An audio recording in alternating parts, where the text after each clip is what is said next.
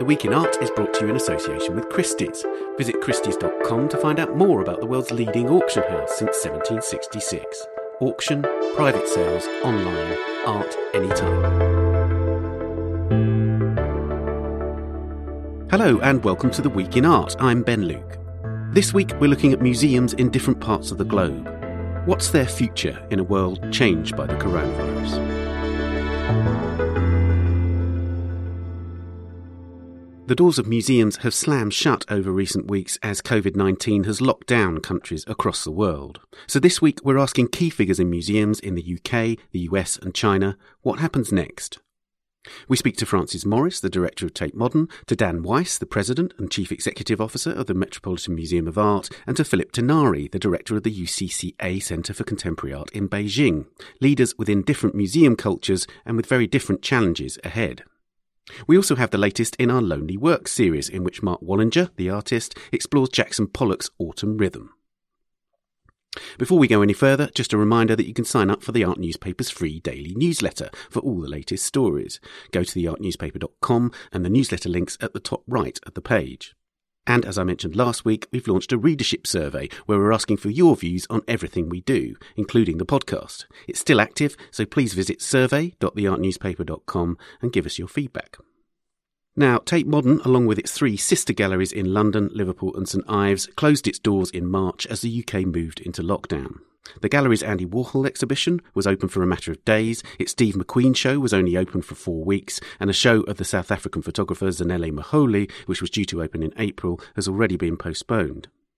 It's the 20th anniversary of Tate Modern's opening this year, and there was due to be an extensive series of celebrations from the 11th of May, including a display of 2 of Yayoi Kusama's Infinity Rooms, which no doubt would have drawn vast numbers of people to the museum. So what now? I spoke to Francis Morris, the director of Tate Modern, to gauge her thoughts. Francis, I thought we'd begin by picking up on something that you said in an article in The Guardian this week, which was that oddly, because the art world has shut down like everything else, you've had more time to talk. And it seems to me that this is significant. This can be, yes, it's a horrific period, but it can be a productive period, can't it? If we can talk through how the art world can move on from this. Do you know, I think we were due for a pause. I've had in the last 2 decades have been so incredibly intense, both personally, but I think across the whole sector. And what happens with intensity is that you don't afford moments to reflect.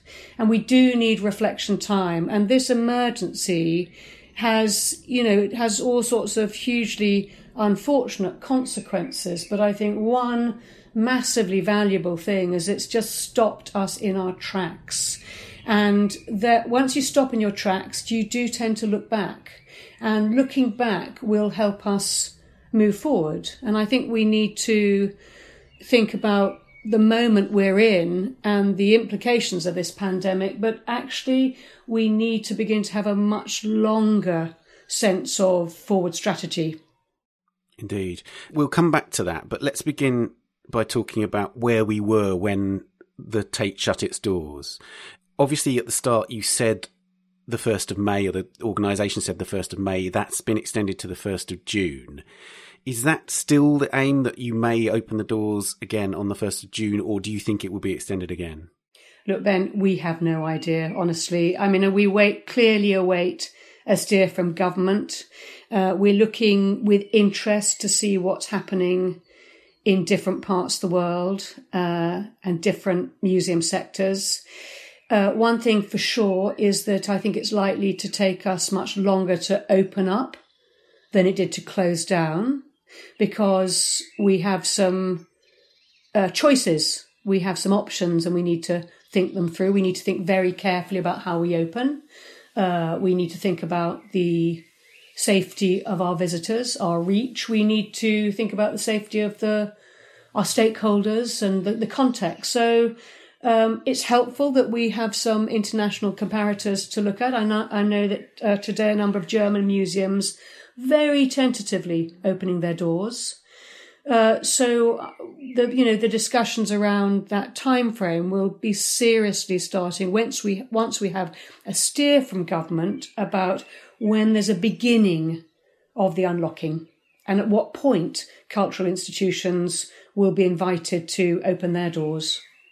And can you liaise with your colleagues in German museums? Will you be talking to them and saying, well, how did this go and how did that go? What did you do about this? That sort of thing.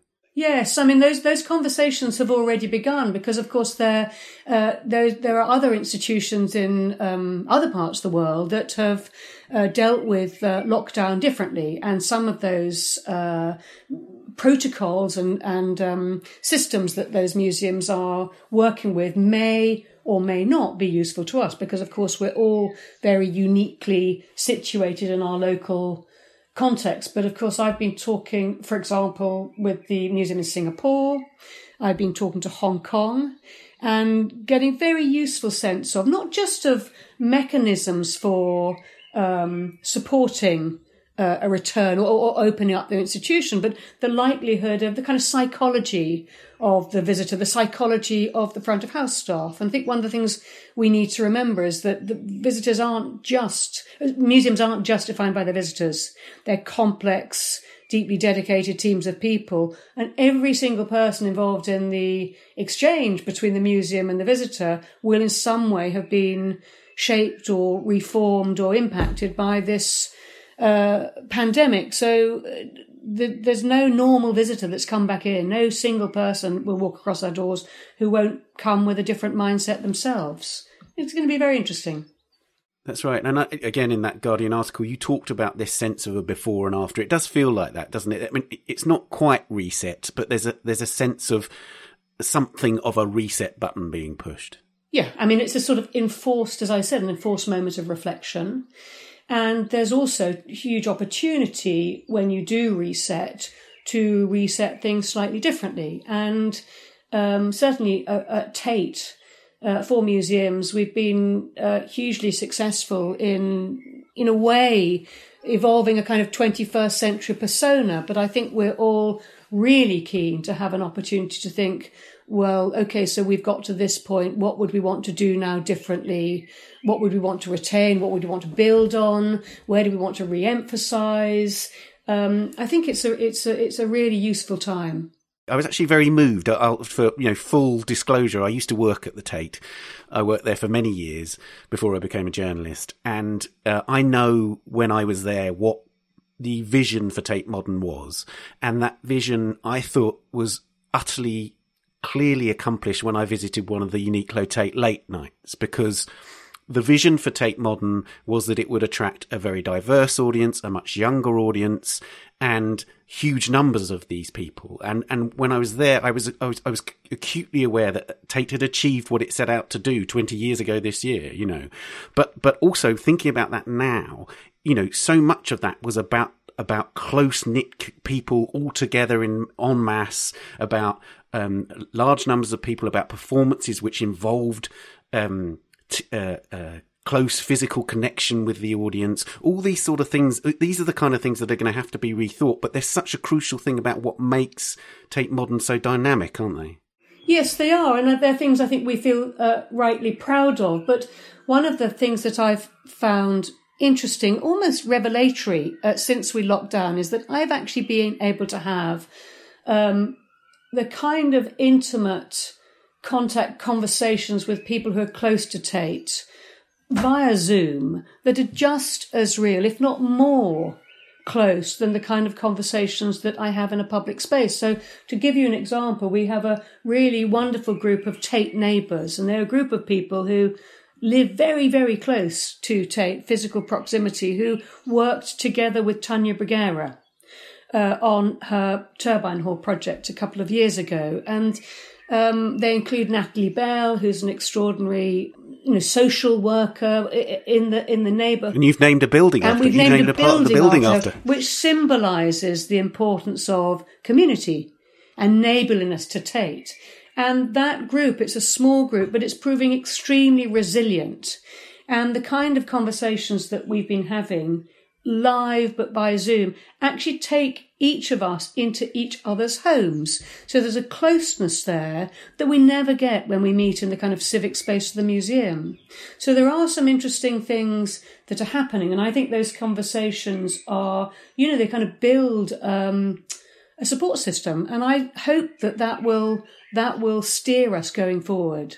And I think also, it's interesting, we're talking on Earth Day, actually. This can be a catalyst for the international museum community to really start to put their money where their mouth is in terms of the climate, can't it?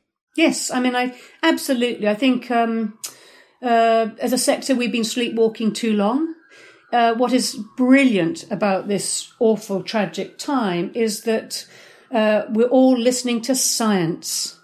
Scientists are telling us what to do. We should have been listening to scientists for a very long time. So there's absolutely no excuse not to hear what scientists are telling us about longer term prospects for the world. Of course, take obviously many organisations already has a long-standing commitment to sustainability in terms of our buildings and programmes, and many colleagues have really dedicated a great deal of time and energy to putting our house in order. But the lockdown has also brought its revelations, not just to us, but across the sector.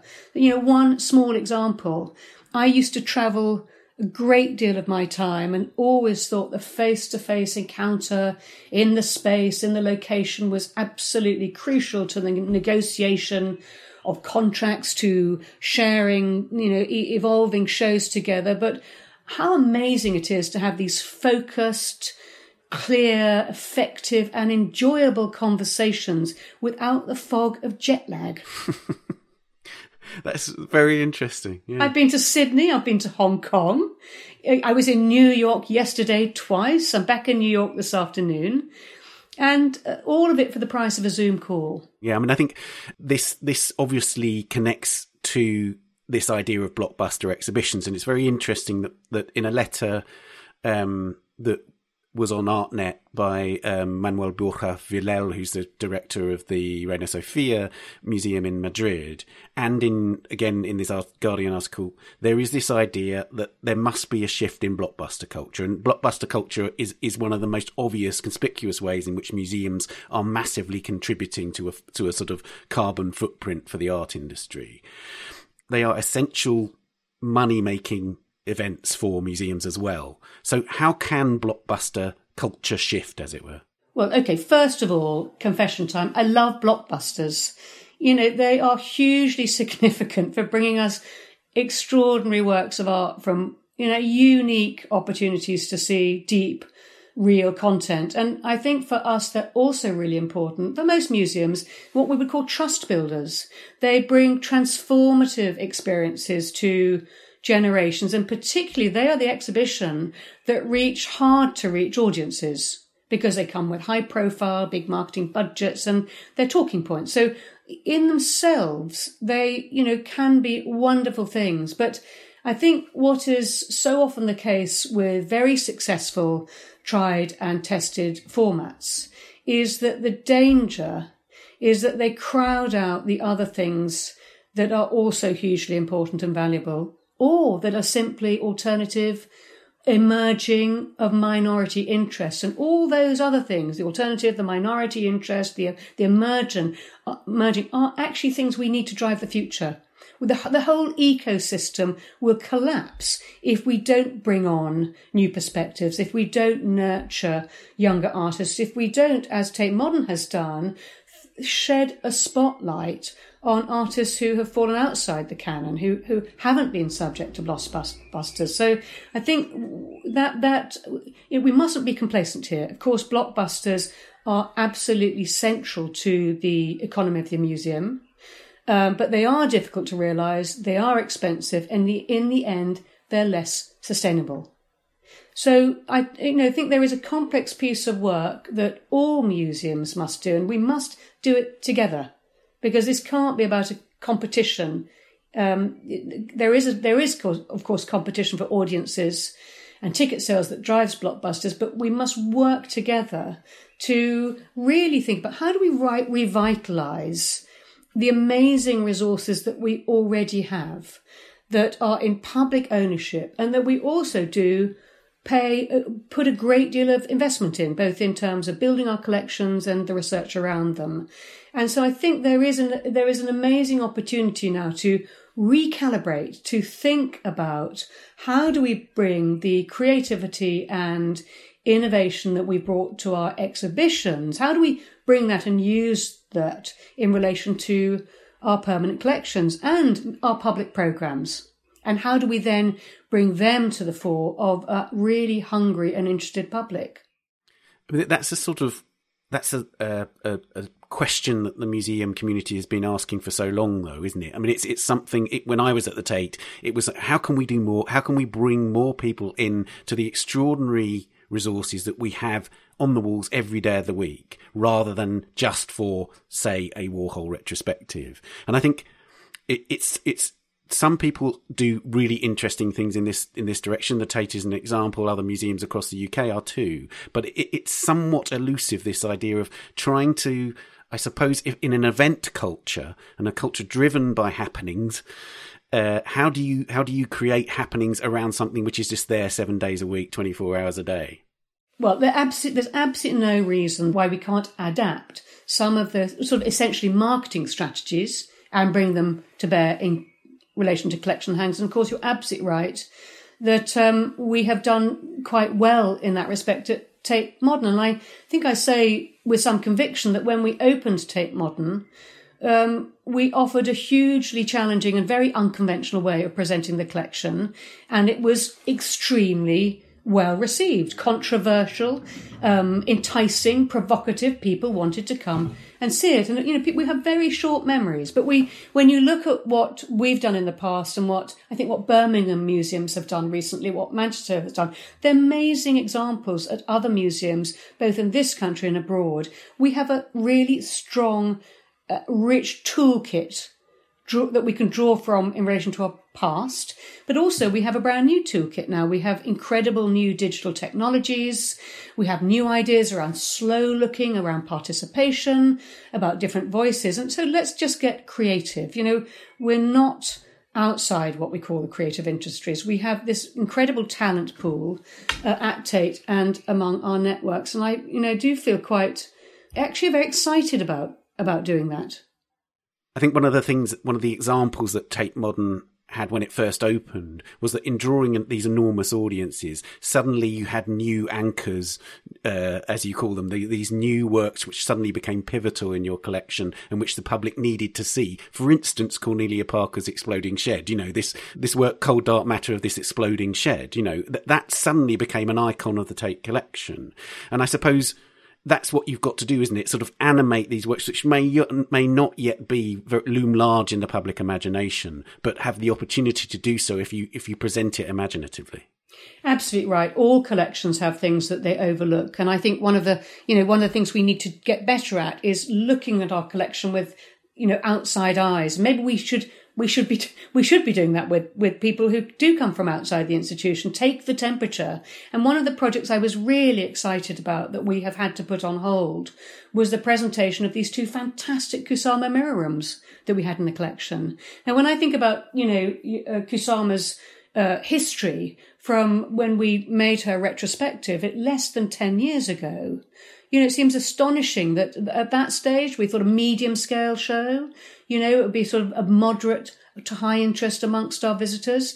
And the accumulation of interest around Kusama in that decade has been absolutely astonishing. And to have these works in the collection, they are a gift. Every bit as attractive, as inspiring as any blockbuster we could mount. So that's an example of the way that you use the collection. I was intrigued by something that you said about wanting to prioritise the art of the future, as it were, but also how much that depends upon the bigger, more obvious shows. So, is your ability to do shows like you were due to of Zanelli Moholy and Magdalena Aberkanowicz this summer dependent upon also having done Warhol? In other words, did you need the money that Warhol would bring in order to have a programme for, shows which are obviously not money makers? Well, our planning cycle is much more longer term, and I can't comment yet on the outcomes of the kind of the financial impact of this period. But what I can say is that when we closed with 3 exhibitions in situ. one halfway off the walls, and that there are another 6 shows in the pipeline for the remainder of the year. And over the next following year, I'm talking about sort of, the period that we anticipate being disrupted for, there are another, half a dozen at least shows planned and in final stages of preparation in some respects. And all that programme sits in a network of around 30 collaborating institutions. So each exhibition that happens at Tate will have been produced either in collaboration with partner museums in North America, Europe, and Latin America, or will be an exhibition that we have originated that then will tour to other venues. So you can imagine that the complexity, it's a little bit like having created the most beautiful and tightly made jigsaw puzzle, and somebody scatters it all over the floor, and you have to pick up each piece and put it back together. And some of those pieces will need a little bit of reshaping, and the final picture will look slightly different. But each piece is loved, and each piece is a commitment. And so the thing that we will really be working on over the next few months is how do we ensure that we retain and support that programme. And I say that because so much of what will happen to us is outside our control, because each of those partnership organisations is in its own journey with this pandemic, in its own city or location, and will be, part of its own network of stakeholders and government and funding. So there's going to be a lot of Zoom calls and a lot of moving pieces around. You can call it the chess set, the jigsaw, whatever. But we don't take on exhibitions lightly. Exhibitions go through momentous processes of discussion before they even get on the schedule, and we don't want any of that go to waste. But of course, reshaping, reinventing, repositioning, we will find a way. But can you, for instance, say, like the Warhol show, it was open for a matter of days. I was one of the lucky people who was able to see it, but I also noticed there's this massive shop outside. Obviously, it's a big draw for merchandise. People want their Warhol T-shirts and posters and everything else. It was due to go after the Tate to the Museum Ludwig in Cologne, but also obviously there are, as you say, there's this jigsaw. There's the Hirshhorn exceptionally lending its Marilyn's Lips painting. That network of conversations that needs to happen, it obviously will happen with museums at different stages of lockdown and opening. So can you say, for instance, whether the Warhol show will reopen at the Tate, even if, let's say, the lockdown lasts until into the summer and the autumn? I just can't say. I mean, all I can tell you is that we will go on selling the T-shirts. And there's there's also, look at our website. You can visit the show. It's absolutely brilliant. Walk through with the curatorial team. It's beautifully done. It's one of the great tragedies. All museums, all of us have shows. And we all would have loved to have seen those shows at other institutions. We're all in exactly the same boat, and there's a tremendous sense of solidarity and collaboration. And one thing is absolutely for sure is that Warhol won't go away. So I can't give you any of those answers, but it's a really interesting bog to wade through.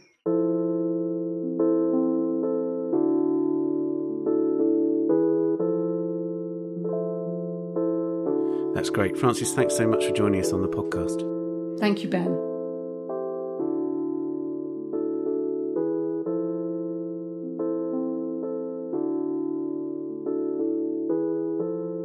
You can see the online tour of the Andy Warhol show that Frances mentioned at tate.org.uk, where you'll also find a tour of Tate Britain's Aubrey Beardsley exhibition and various other online content. And you can read an extensive story on the challenges facing museums online at theartnewspaper.com, on our app for iOS, and in the next edition of the Art Newspaper, which is out next week. Now, the Metropolitan Museum of Art in New York led the way for US museums in closing its doors in March, and with no state funding, the Met faces quite different financial challenges to those of British museums. I spoke to Dan Weiss, the Met's president and chief executive, about the museum's immediate and long-term future. And note that we spoke before the Met announced on Wednesday the 22nd of April that it was laying off 81 staff members in its visitor services and retail departments as it braced for the budget deficit related to its shutdown. Dan, the Met led the way in announcing that it would shut down on the 12th of March. Lots of museums followed, and in the following days, the New York Times reported that there would be a $100 million shortfall in the current and following fiscal year. And also that the museum wouldn't open again until July the 1st. Can you tell us something about both those points? The $100 million shortfall to begin with, and also why July the 1st? Well, as this crisis began to unfold for all of us, our first goal was to really figure out what the magnitude of this issue was going to be and how we best manage it in the first instance. We realized we had to close, and as soon as we realized we had to close, we also then turned our attention to figuring out when can we reopen, under what circumstances would we be able to reopen, and what are the financial implications of such a decision. So we put our team together to begin to assess what we think the issues are. And the $100 million really came out of a series of modeling exercises we went through based on the presumption we would not reopen at least until July 1st. And we did that. I'll come to that in a moment as to why it was July 1st. But based on that decision, we looked at what our lost revenue would be, what we thought the implications would be as we reopen in terms of global tourism and the number of visitors that we would have, and all of those components. And as we put it all together, we realized the magnitude of this challenge is massive, and that we thought the sooner we could identify that and articulate that, the better it would be for everyone. This is not the kind of crisis where we're better off keeping the issue quiet, trying not to upset people, but rather to face straight away what the challenge is and begin to put plans together to address it. So the financial crisis, the financial magnitude came out of our assessment of what we thought the implications of closing and staying closed would be. The July 1st date was really based on what we were reading and understanding from public health experts primarily around the trajectory of the pandemic, and particularly when the curve would actually begin to descend, when we would begin to see that the environment is safe enough to allow people to come together again in social ways. And I think July 1st is optimistic at this point. We chose July 1st in the first instance because we thought that was a reasonable approximation of several months anyway of being closed. But at this point, it may be that it will be after July 1st. The question of the 100 million, inevitably when one hears that stratospheric figure, one wonders what it's going to affect. So if you haven't got $100 million that you hoped you would have, then how does that affect the museum? What suffers as a result? Can you say something about where you expect that impact to be felt? Yes. Well, the 100 million, or whatever the number turns out to be, and it could be a little bit larger than 100 million once we really know more about when we can reopen and how the global economy is going to behave. But that number really came out of understanding the magnitude and duration of the financial distress we will be subject to navigating, which is no different from every other organization in the world, whether it's a nonprofit museum or a business. And so by the time we get through this crisis and we're back to some semblance of normal operations, we will no longer be generating any deficits. And that's probably 18 months from now, more or less, that we would face that kind of resolution. So the $100 million is from now until 18 months from now, when we're balancing our budgets and we're moving along. And in order to accommodate that kind of a burden, we've looked at everything. We have reduced our overall programming budget, so we have cut back on the number of special exhibitions that we're doing and the number of other programmatic events that we have. The Met has an enormously ambitious and very busy schedule each year. We do more than 38,000 events every year. So in order for us to address this budget shortfall, one piece of it is reducing programming. As a result of reducing programming, we're able to reallocate some of those dollars to core operations that allow the museum to carry on and address this deficit. And we're also looking at how we can reduce costs, just overall reduce costs in terms of the overall budget for the institution. And then finally, we're also looking at fundraising. We have friends and supporters who want the museum to get through this. So if there is light at the end of the tunnel, at the end of the $100 million challenge, we are healthy and vibrant and successful, then navigating the $100 million is a temporary kind of a problem. And that's how we've thought of it, and that's what we're doing. I'd like to focus more on this programming issue. So obviously, if you're cutting back on program, one imagines that would mainly be the big exhibition. So is that the case? Not entirely. Certainly the major exhibitions are the greatest generator of activity levels and absorber of costs. That's certainly true. But there are other things as well. We have conferences, lectures, live arts events, tours, all kinds of things that go on. And so as we look out into the fall, if, let us say, we were to reopen on July 1st, we would imagine, or whenever it would be, let's say it's September 1st, we expect that in the first few months of reopening, our activity levels will be significantly lower. A, because there will be social distancing requirements in place anyway, so that people who come to the museum will have to have the ability to be in isolated space, more or less. So we need fewer activities anyway. And so it's a lot of things. It's major exhibitions, but other things too. Because there's a sort of sense, there's an atmosphere around where museum directors, for instance, are questioning whether actually we need a sort of paradigm shift in the way that museums behave. You know, that we may be in fact past the era of blockbuster museums. And obviously you think about the implications in terms of air travel, all sorts of other implications that connect to the blockbuster exhibition. What's your sense? Because it seems to me that there's a paradox at play in the sense that, yes, these are massive revenue generators. They're also expensive to put on, but they also, in terms of their logistics, they're the toughest things to pull off. So there's all sorts of balancing acts, it seems to me, that museums are going to need to strike in this new era that we'll enter into. I think there is generally wide agreement in the museum world that we are experiencing a paradigm shift, and in some ways that are not obvious to us quite yet. The world will never look quite the same when we reopen and we settle into the new environment. And within that, I think there is the question about how much reduction there needs to be or is appropriate in programming, and particularly special exhibitions. One of the things I've observed, and I know I'm not alone, is that in times of stress like this, and when people are feeling scarcity and they're concerned about core things, what the museum represents is very important to people, and it's not major special exhibitions. It's just the opportunity for people to come and to connect with our permanent collection, to have a chance to be in this space. Digital is wonderful, and people are looking at our programming digitally, but coming into the space and having direct encounters with art is something very, very important to people. So I think when we do reopen, they won't be clamoring for special exhibitions.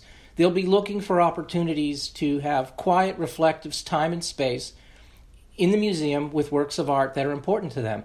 And I think all museums will be going back to those first principles much more than they have in the past. Over the fullness of time, whether it turns out that remains to be the case, we'll see. Could be that there will be much less interest in special exhibitions of the sort we saw before.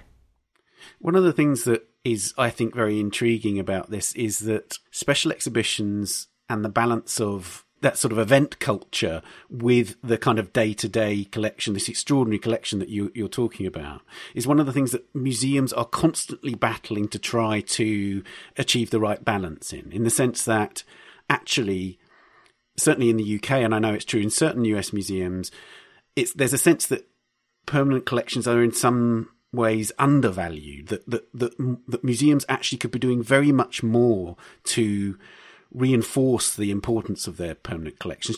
Can you imagine that is something that the Met will be doing?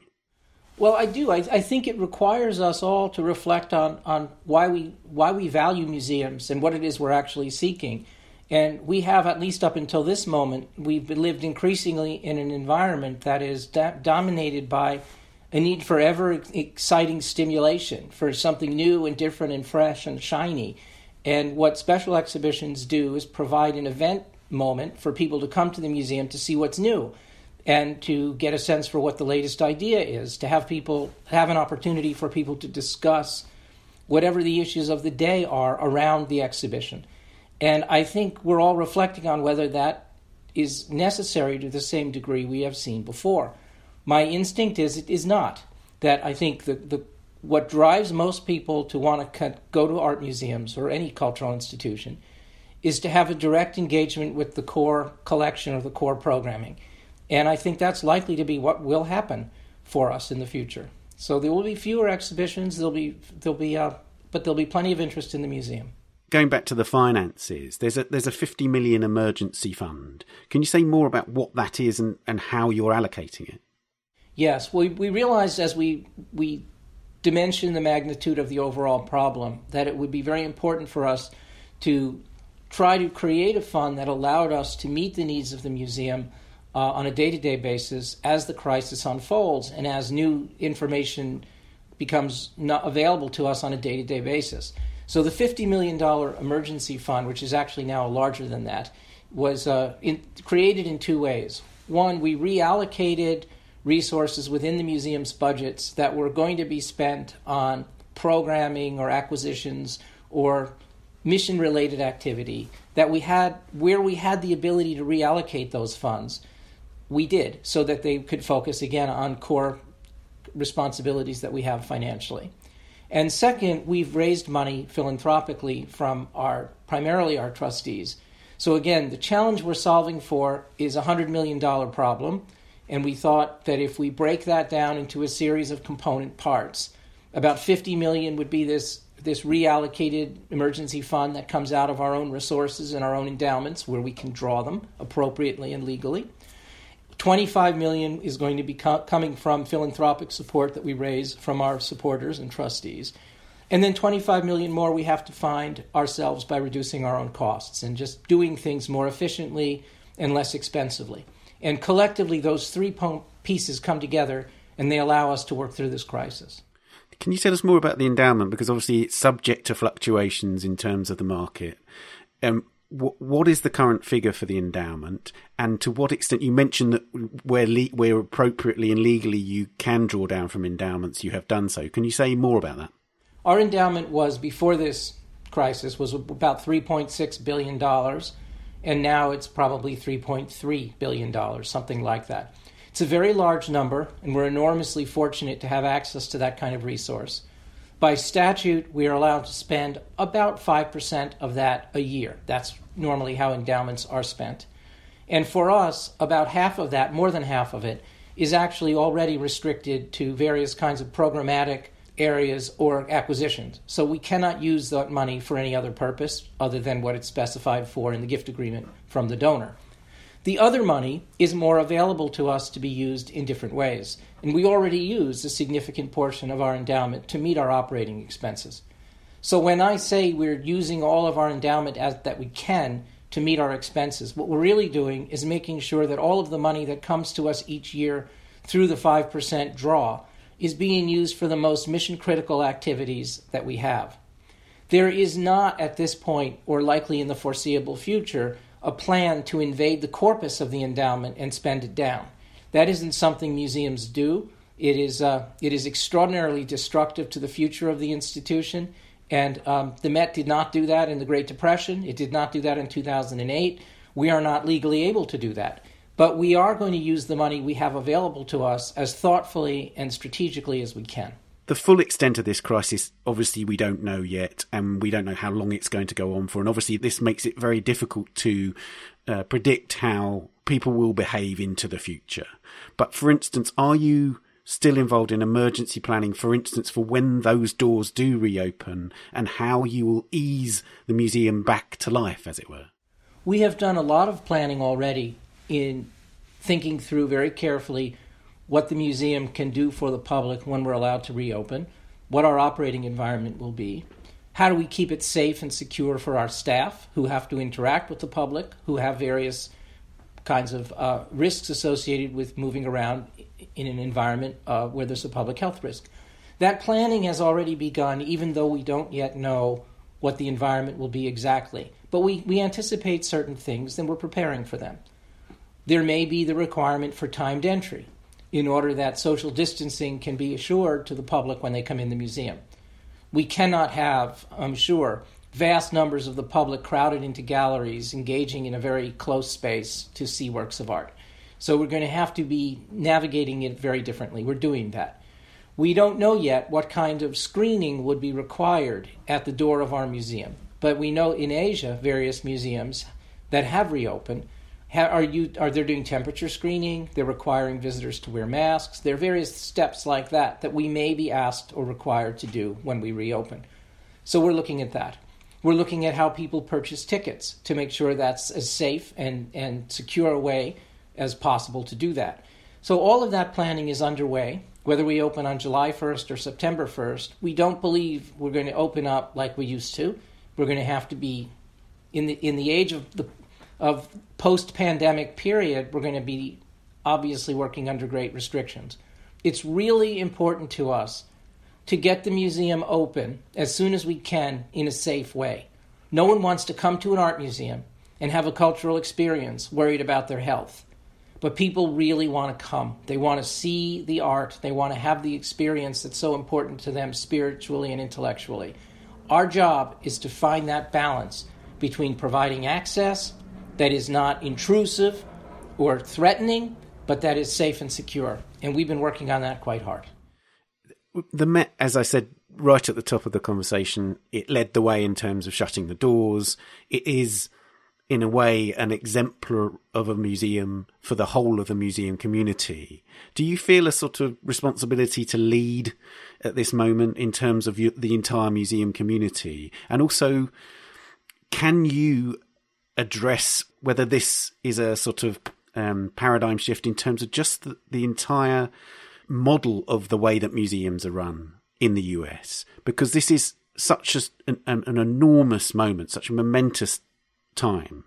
Can you predict that there might be a shift in the fundamental business model of museums, and can you lead in that discussion? Yes, I think both are true. The Met has always been a leading institution by virtue of our size, the magnitude of our collection, the number of visitors that we welcome. The Met has always been an important and influential cultural institution. So it is not surprising that we find ourselves in that role now. And it felt very clear to me as this crisis was unfolding, and to my colleagues at the Met, that we needed to make a decision, whatever we decided to do, that would withstand careful scrutiny and that would likely serve as a model for other institutions, because that's how the Met was often operated. And I think we made the right decision by closing when we did, and many other museums were actually appreciative that we did that because it made it a little bit easier for them also to do that, and they knew they needed to do that. So I think the Met has led and will continue to lead, but we are also on a regular basis in conversation with other museums and making sure that we're comparing best practices, we're learning from each other. A group of New York art museum leaders last week, for example, also had a conversation with several Asian art museum leaders who have already reopened their museums to talk about their experience and what they're learning. So ultimately, the Met needs to lead, but we need to be collaborative, and we will do both of those things as we move forward.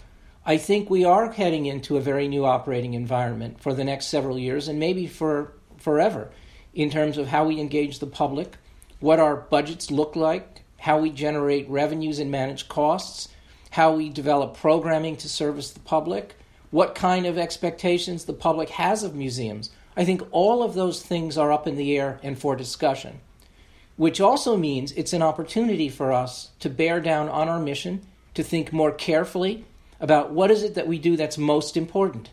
And if we're not going to do everything, let's make sure we're doing what's most important and not necessarily those things that are less important.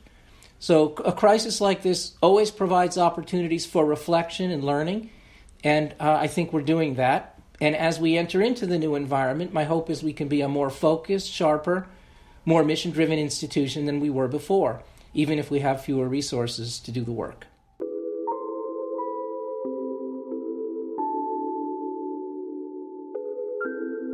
Well, Dan, thanks so much for joining us on the podcast. My pleasure. Thanks for having me.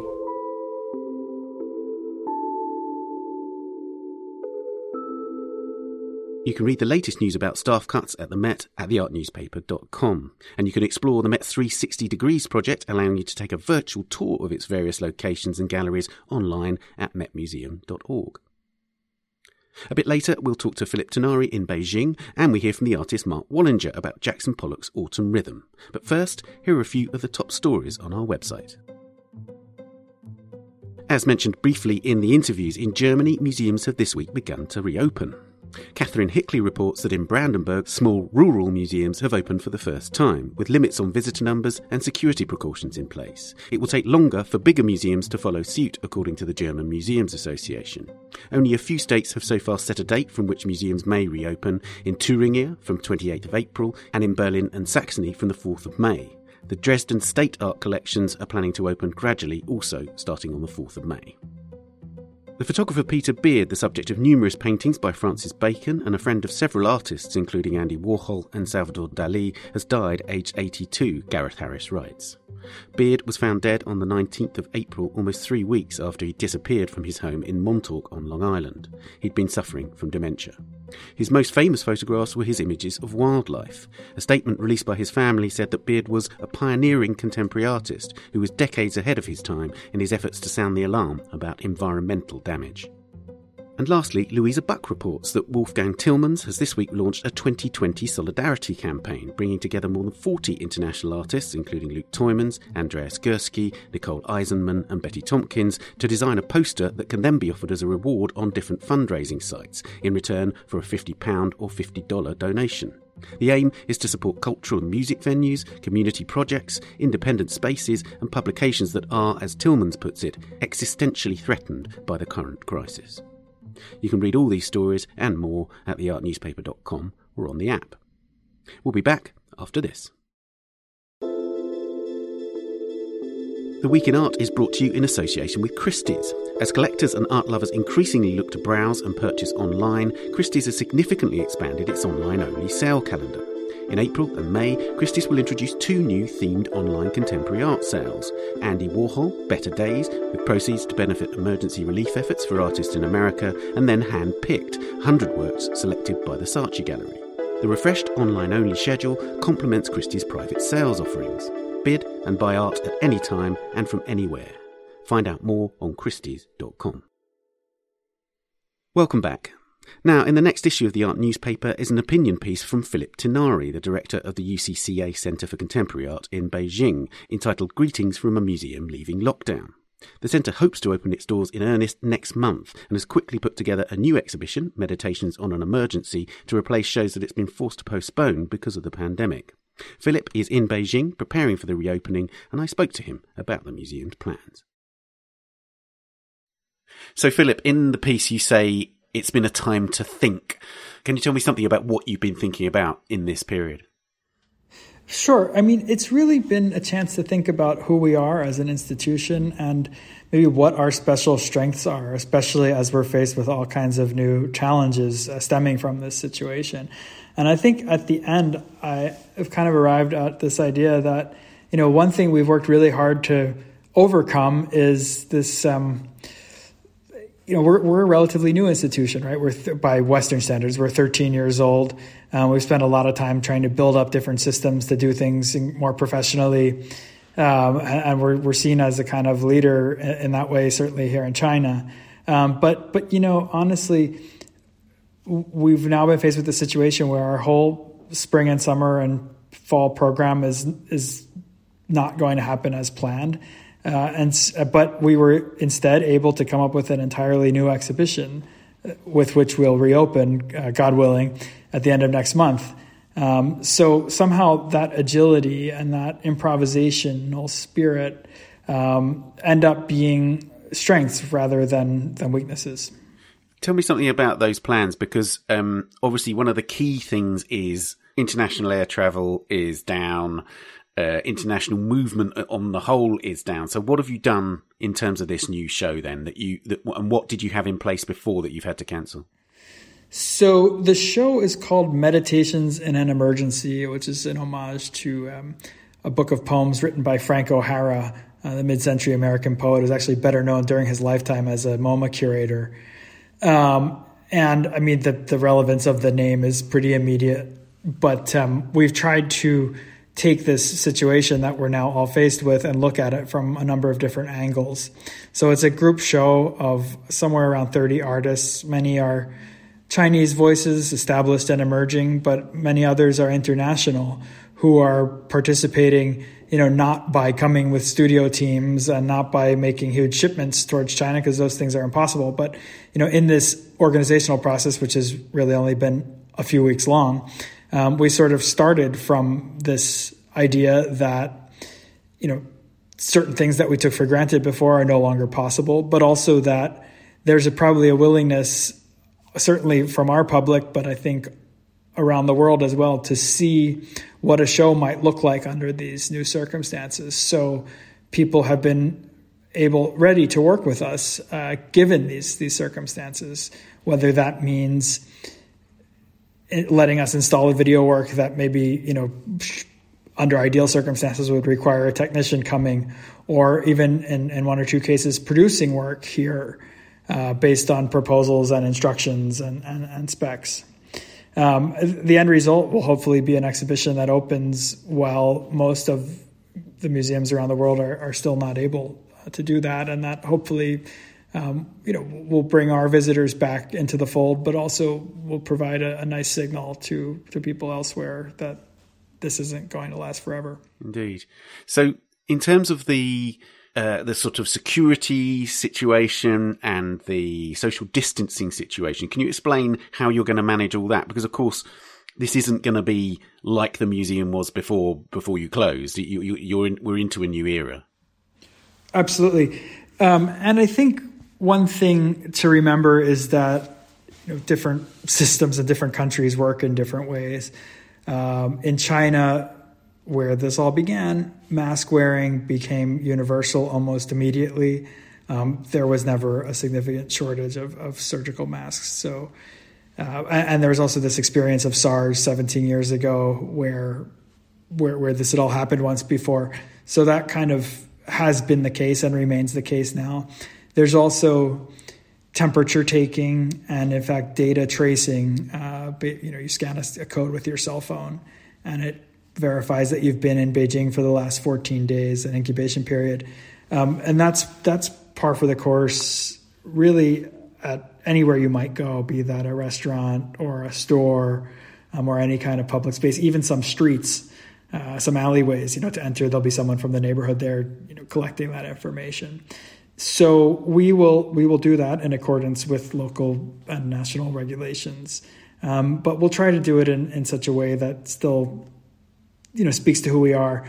And then specifically in terms of the exhibition, of course, we've gotten rid of multi-touch surfaces, right? So there are no headphones to be worn by different people. And then the exhibition design is also such that it allows people to keep the appropriate distance from one another. Indeed. And one of the things about this is it seems to me that you've corralled a community, the way that you're talking about the way this show's been put together. And it seems to me that one of the things that has emerged from this period is there's a greater sense of, weirdly, given that we're all isolated, a greater sense of communication in our local communities and within our, if you like, amongst our peers. Is that true of your experience? And is it something that can be used not just now, but in the future as a kind of blueprint for how we go forward from this? It's definitely made clear the importance of art in helping us to envision forms of solidarity. For us, probably the most cathartic moment of this whole process so far was on February 29th, which was really kind of the end of the most intense period of this in China, as things were coming into order. And I don't know, the end was starting to maybe be a little bit in sight.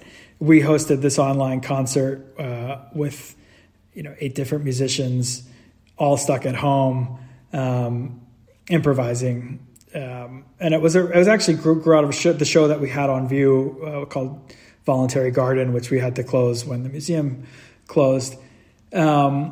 But what was kind of fascinating was just this idea of, so I think we had about 100,000 visitors all over China sitting at home together, right? Sort of in the words of a show we had last year, there's a section called Alone Together. And this chance to kind of convene and commune, not just virtually or digitally, but sort of still in the same time, albeit in these different places, is something quite unknown before.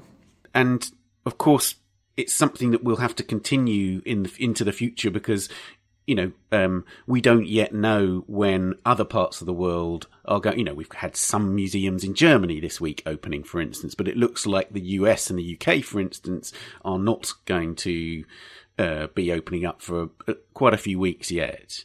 So, are you envisaging that this kind of, on the one hand, local, but also more improvised kind of approach to formulating a program is sort of the future for the foreseeable future? I think it's going to have to be. We spent so much time in the last year or two thinking about how to voluntarily reduce our carbon footprints and, these kinds of also very urgent issues, that this kind of new localism or regionalism sort of brought on by these more difficult circumstances is actually responsible. And I think it also allows us to get back to the city and the artistic community at our doorstep in a way that hopefully will be quite productive. And is it right that you've got a sort of preemptive moment before you open the show where you're sort of welcoming back visitors to the museum as a sort of public space before the art actually goes back on view? So, in fact, today we opened our front door for the first time since January 24th when we closed for all of this. We opened it to it's a campaign we're running right now. We're calling Empty UCCA. So we don't have any art on view. We just have in our great hall our sort of signature 1,800 square meter column-free space. We have a few stacks of construction materials that are there ready to be incorporated into the coming show. We tend to recycle elements from our walls. But yeah, we just wanted to open the door and get people in. We have this hashtag EmptyUCCA on our main wall at the entrance. And it's just a way, it's a dry run for us to test these kind of protocols that we're going to need to have in place when we do reopen with the show. But it's also just to send a signal, to our members, to the 798 art district where we're situated, to the city a bit more broadly, and to people elsewhere that we're here, that we're back, and that we're excited to re-engage and to try new things. And alongside that excitement, is there any sense of trepidation also? Because it is a new era that we're entering into, isn't it? Oh, absolutely. And I think time will tell, right? When this podcast airs, if the show has opened as scheduled, because I think that the most important lesson that we've learned is that all the plans we make are subject to kind of whims much greater than any of us. Lastly, you are, in a way, a blueprint for what happens to the rest of the world because, as I say, we're some weeks off other museums elsewhere opening. Are you in touch with your international friends at museums across the world? And do you feel in a way that you'll be a key kind of test for how we all as a museum community, as an art community, emerge from this crisis? Absolutely. I'll get emails. I think a lot of museum professionals here and elsewhere in Asia will be in close touch with colleagues in Europe and the US and elsewhere. I was on a Zoom call last Friday with kind of all of the museum directors of New York, and I was there with Suhanya Raffel from M+, and Eugene Tan from the National Art Gallery, Singapore. Suhanya and Eugene, who are board members of CMOM, have actually gone so far as to put together a set of specific social distancing guidelines for museums that are now being circulated more broadly. So I think, paradoxically, it's actually forcing us all or enticing us all to talk more to each other and learn from each other. And that's exciting.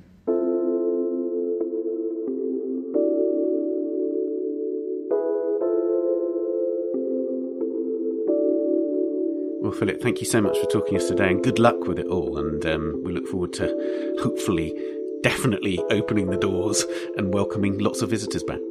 Thank you so much.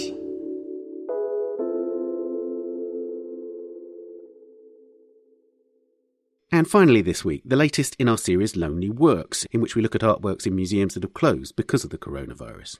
This week, we're returning to the Met, because the British artist Mark Wallinger has chosen Jackson Pollock's Autumn Rhythm, number 30 from 1950, one of the great drip paintings Pollock made in a prolific period between 1948 and 1951. And you can see images of the work as we discuss it at theartnewspaper.com. Click on the podcast link on the homepage and look for this episode. So, Mark, why did you choose Autumn Rhythm by Pollock? Well, because of its initial impact on me and its continuing impact when I go and revisit, but it's very much attached to my memory of the first time I ever went to New York in 1980, and MoMA had given over the entire building to a huge Picasso retrospective. So the kind of abstract expressionism that was one of the big draws of New York, a lot of that work had been moved to the Brooklyn Museum, but out the back of the Metropolitan Museum in quite an unpromising, unpropitious kind of, you go through various interim rooms and I think past a cafe. And I seem to remember it might even have been displayed on a sort of Hessian-covered kind of temporary walls, and there it was, And so I have a huge fondness for that work and that moment, and that was kind of one of those completely satisfying experiences of looking at a work of art. Actually, yeah. Was the sort of rather sort of, as you say, sort of unlikely, slightly disjointed experience of getting to it and then seeing it all part of it in a way, because it's an enormous painting, isn't it? It's one of Pollock's biggest. It is an enormous painting, and I think I was probably dealing with my own fatigue and kind of consuming so much art in the Metropolitan, in the museum, and you kind of, that in itself is quite shattering. And then, with the last bit of energy left, I found myself in this space, and of course it is its own kind of zone and balm for all that came before it, It's one of the things. I mean, it seems odd to talk about purity when it comes to Pollock, but it seems to me that Autumn Rhythm is, in a way, the purest of the paintings. There's such finesse and elegance in those marks, isn't there? There is. I mean, I think hearing about him, reading about him, looking at reproductions, but somehow in one's mind's eye, quite early on, you have a sort of ideal Pollock, and quite often they don't quite match up to this Pollock, and this is an Pollock. It does everything that you ever hoped it would do. Yeah, it has nothing imposed upon it. Blue poles, one or two of the other things. It's that's a kind of those feel a little bit too much of an imposition, and this is it. As you say, at its purest, and that actually kind of conforms to kind of the statements that he made about what he hopes and intended he works to do, and the painting has a life of its own, and that he's obeying that sense, and he. Yeah, it's an extraordinarily moving experience, actually. Yeah. Yeah. And had you seen the Namuth film of him making Autumn Rhythm before you saw the picture? So were you invested in the myth of Pollock before you had this encounter with the work? Yeah, I mean, I think I saw that film on foundation course, and so you have that myth, and you kind of, I think everyone, certainly my generation, had a go at drip painting, just and the results are generally horrible, and it's and everything about that moment, because his painting up to then could be pretty turgid, really, and so it was like in one bound he was free, and inspiration, revelation, epiphany, everything in those terms comes together. And just that move from the ground up onto the wall. I mean, this is it's like a physical and metaphysical shift, and there are no other paintings that do that. And so its rhythms and its elan is as much to do with between Pollock's gesture and what gravity and everything else. adds to those movements. It's a perfect summation, really. Yeah. Yeah. And then, of course, it came to the Tate in 1999 as part of that extraordinary Jackson Pollock exhibition. I wonder, do you remember seeing it in that show? And did it, in a way, you've seen it in this space in the Met, as you say, you revisited it, but seeing it in on your own turf, as it were. I mean, I wonder what that experience was like. It was wonderful, but actually, I suppose I'm quite attached to where it is. I mean, I suppose one thinks of the National Gallery and the Tate in similar terms to the Met and MoMA. And there's that funny bit somewhere at the end of post-impressionism, beginning of cubism, that is somewhere betwixt and between their remits, and so because it feels more the only one of its kind, of its species, within that the natural history of painting in that place, then I suppose I like to think of it there. Yeah, I mean, and that speaks to what the reason that we're doing this, because all these museums are currently shut, and we want to, in a way, bring people's minds and eyes back to these paintings and thinking about this. And it is crucial, isn't it? The space in which a work sits and one's memories of a work are so bound up with the physical experiences of visiting them, not just looking at them. Absolutely. I mean, I remember another time I was staying with some friends in Canal Street. This was early 90s. And I decided I was going to walk all the way to the Met, and I'd got some new sandals, which were kind of shredding my feet by the time I got to to Central Park. So it really was a very painful pilgrimage, but it was still worth it. Did you feel like you were on the road to Santiago? Yes, something like that. Yeah.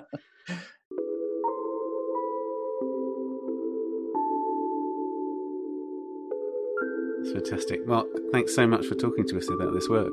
Thank you.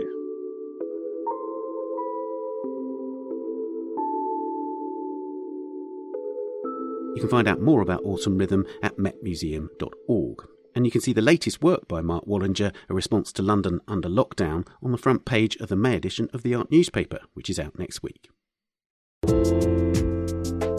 And that's it for this week. You can subscribe to the Art newspaper at theartnewspaper.com. Click on the subscribe link at the top left of the homepage. And please subscribe to this podcast if you haven't already. And do give us a rating or review if you've enjoyed it.